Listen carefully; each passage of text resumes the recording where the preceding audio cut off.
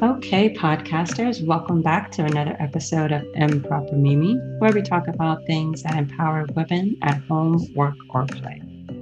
So today, I'm actually going to be chatting about some of the things that we've had for topics over the last few weeks, um, and why I've been so passionate about them, and why it's important to just keep hearing back from you, the listeners, about what you want to hear about topics or concerns that you have about women of color, Black women in the community, and business, and family, love life, all that good stuff.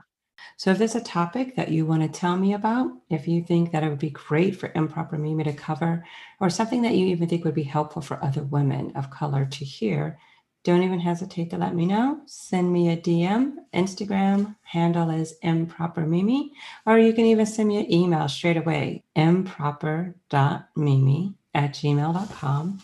And that's just an M and proper.mimi@gmail.com.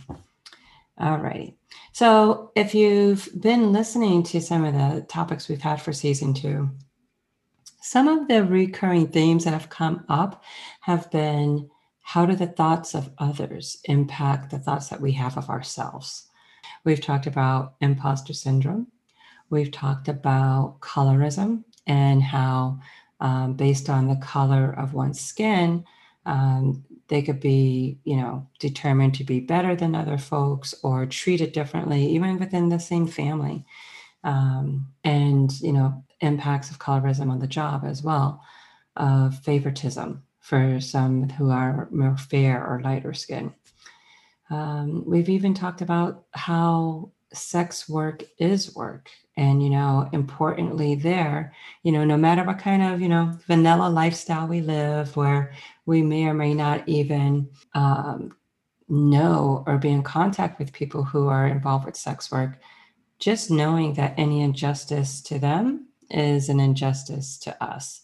When we look at the intersectionality of race and gender and education, and class and ethnicity as well, so it's not just within that realm of sex work, but it's the thought and the concept of fair work and equality.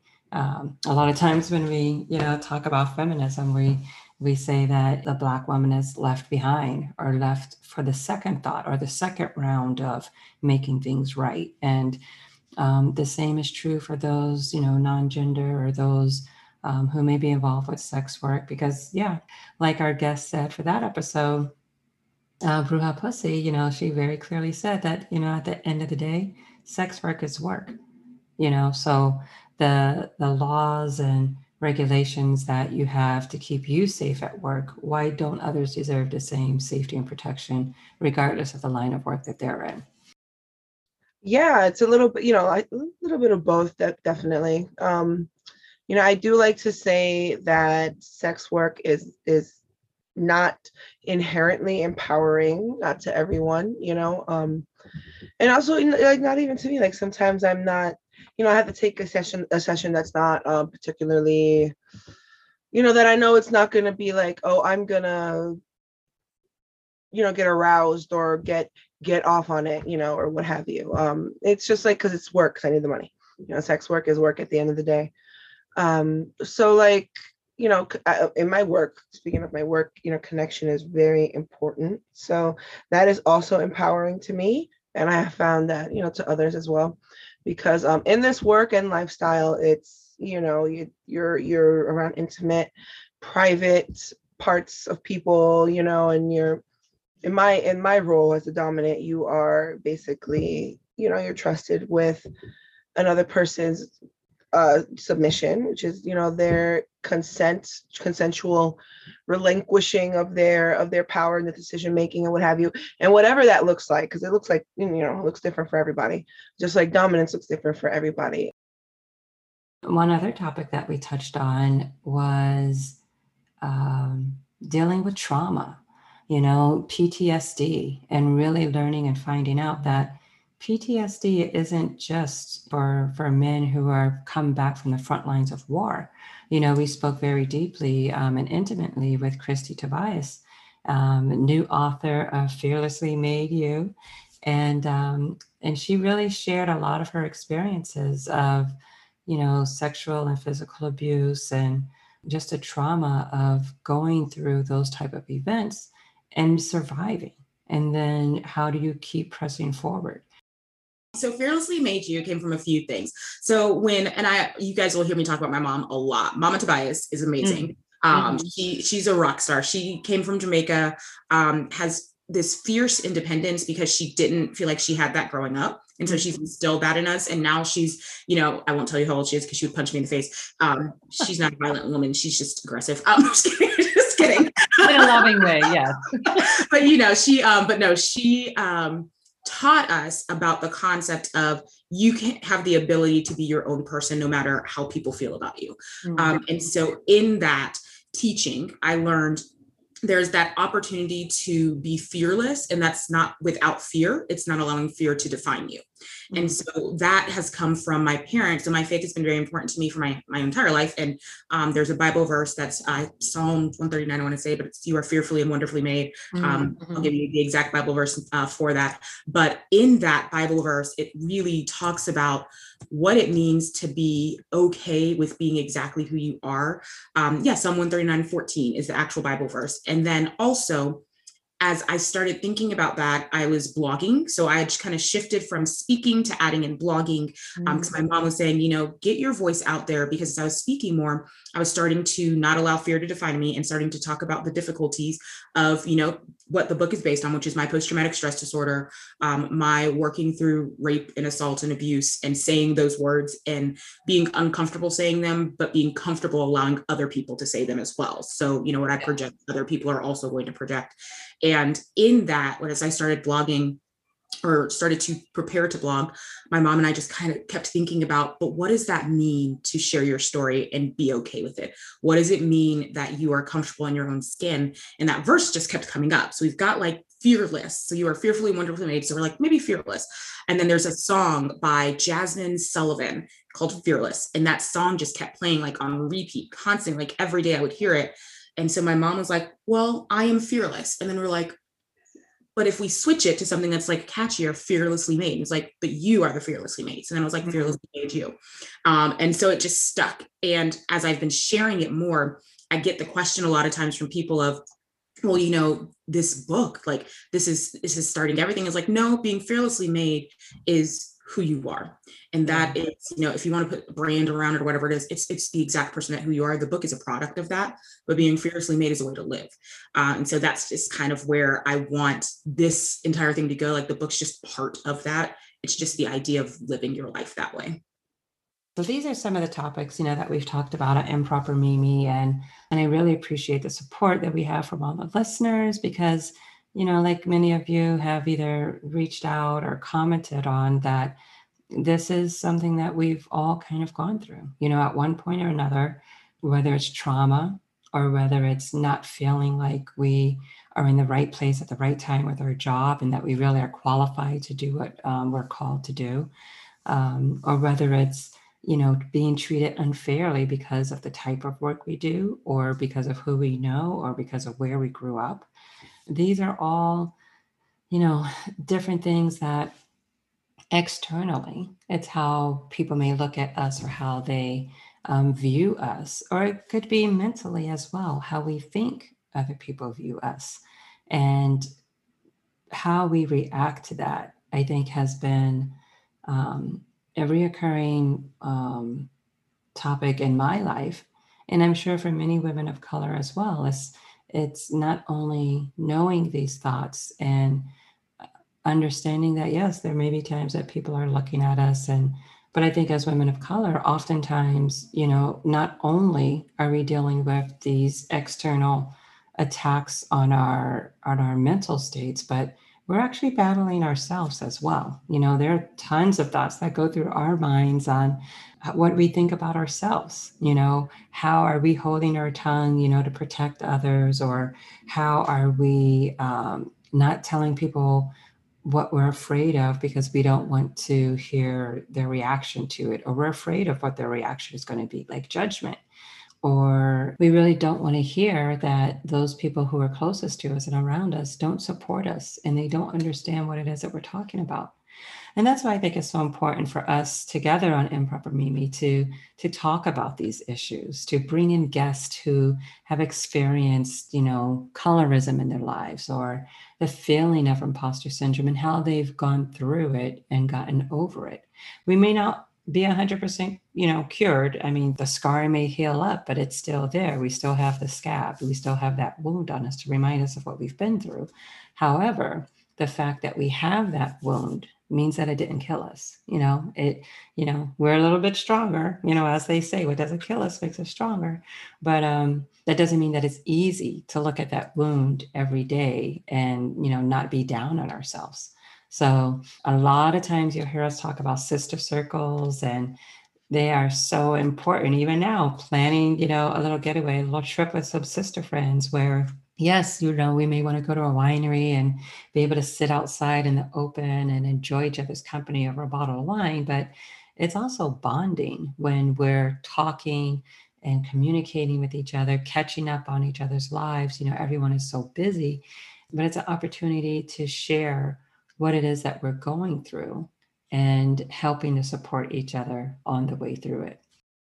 I think especially when it comes to imposter syndrome, when we were talking with Lysandra Lopez and, just even defining what imposter syndrome is, and is it really a syndrome or is it something that could be that impacts us, a few days a week or maybe a week or two out of a month.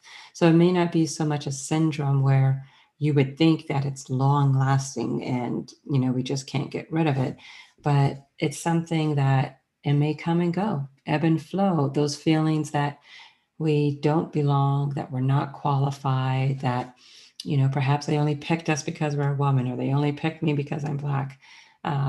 And some people have absolutely no problem with that at all. Others, may try to internalize that and say, okay, well then I've got to do a really good job. Like how many times have we heard that you've got to be 10 times better than the next person in order to be recognized?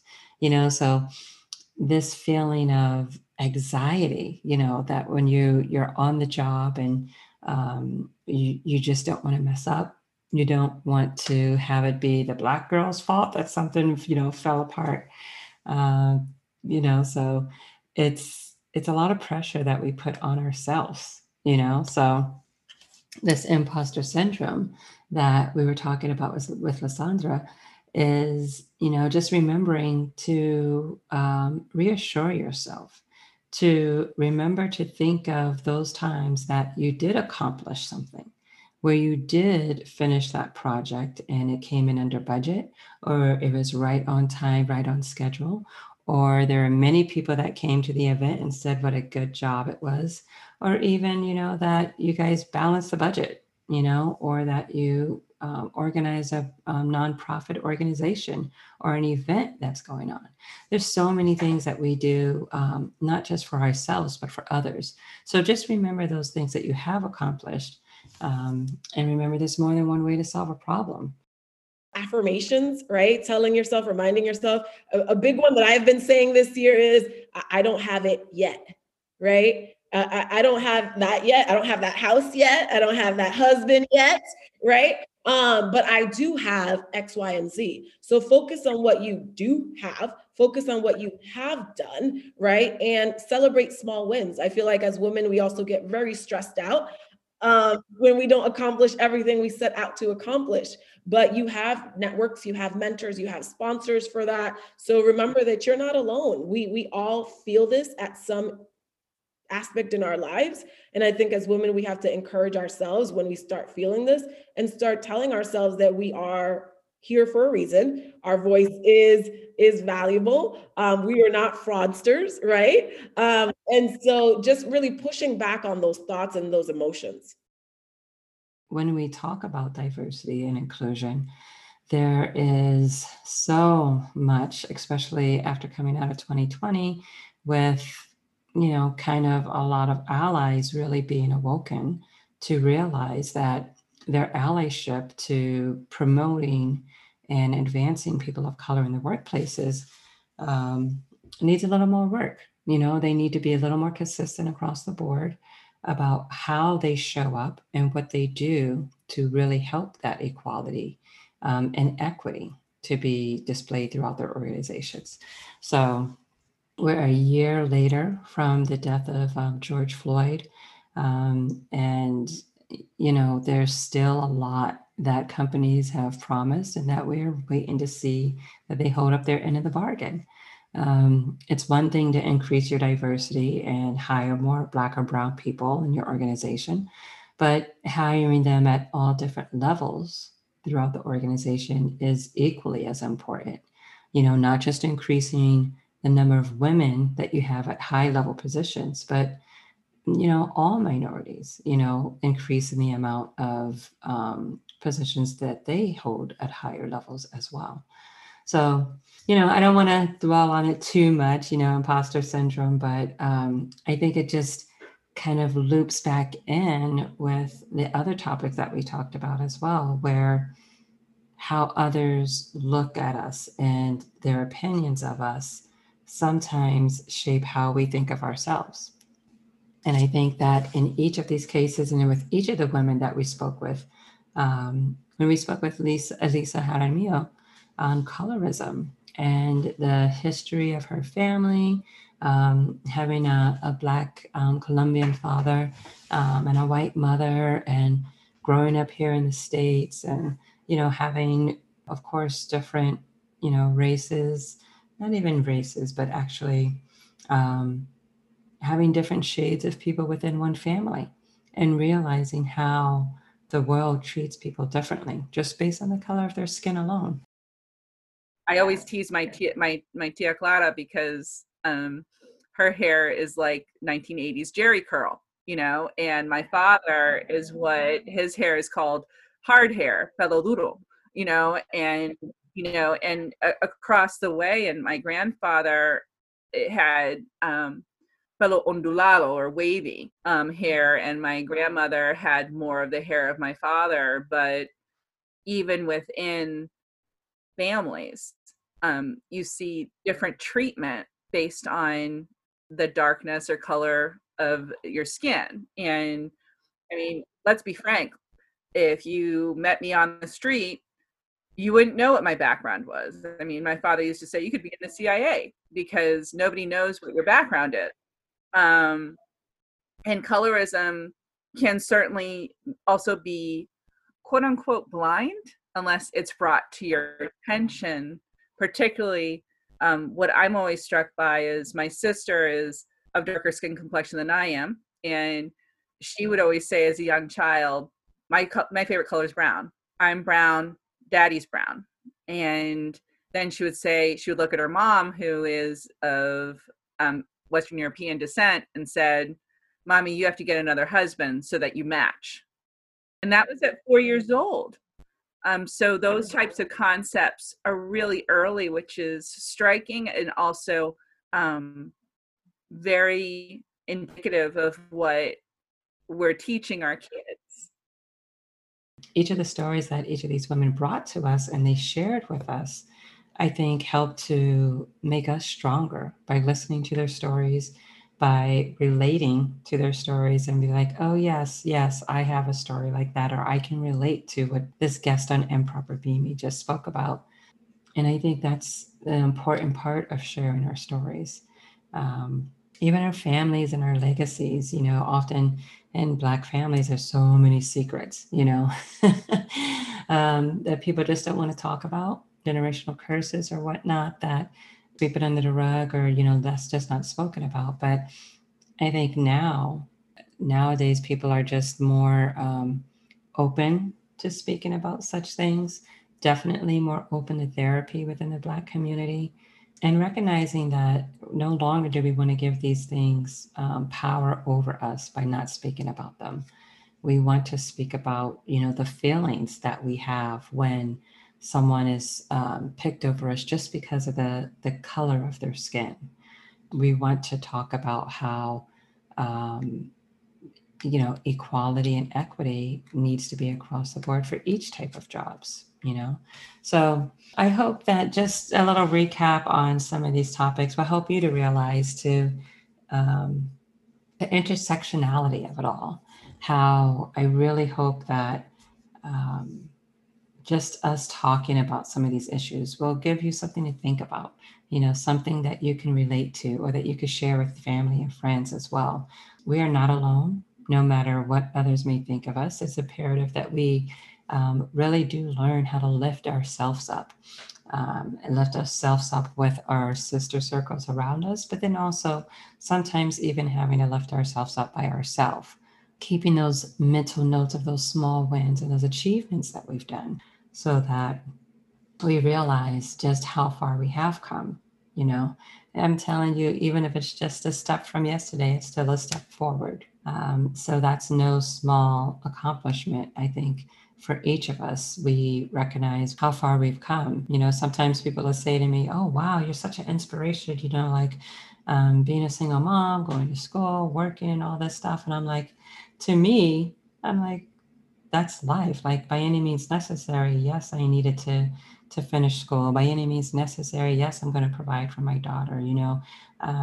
So excelling at work had to be done.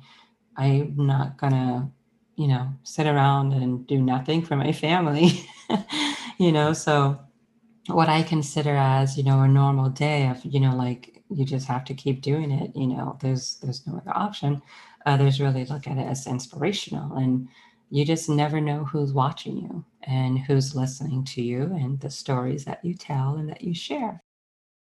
So, just remember that as you go back and, catch up on some of the previous Improper Mimi episodes, that we don't just live single issue lives. As noted by Audre Lorde, we actually struggle with multiple issues at the same time.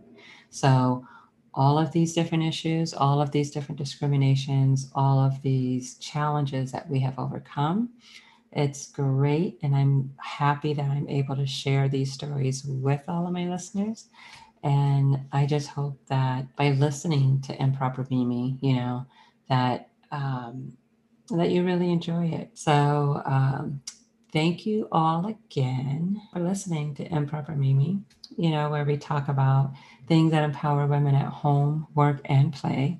I welcome your feedback. Who knows? I may even mention them in an upcoming episode, or it might even be a topic that we cover. So your opinions and your stories are important to others, and I'd love to hear from you. Remember, stay as fabulous as you are. And, I hope that you really do try to find that power within you to survive and thrive through a whole nother season together. Next thing you know, it's going to be summer, warm girl summer, because we ain't got no time for that hot girl summer stuff. COVID is still out here. Pandemic's still around us. We're going to take our baby steps to enter back into society. After being quarantined for a year, after having social distancing restrictions for a year, I think I'm not ready to give it up. I kind of enjoy, being like, oh no, sorry, I've got to stay inside, or I'm not going to be able to make it. As much as I do love to be around people and enjoy just that vibe and energy when you're around so many people, I think as we get ready for the summer, it's going to be a little different this year. So just remember to protect yourselves, continue to look out for each other, and as always, keep telling Black stories.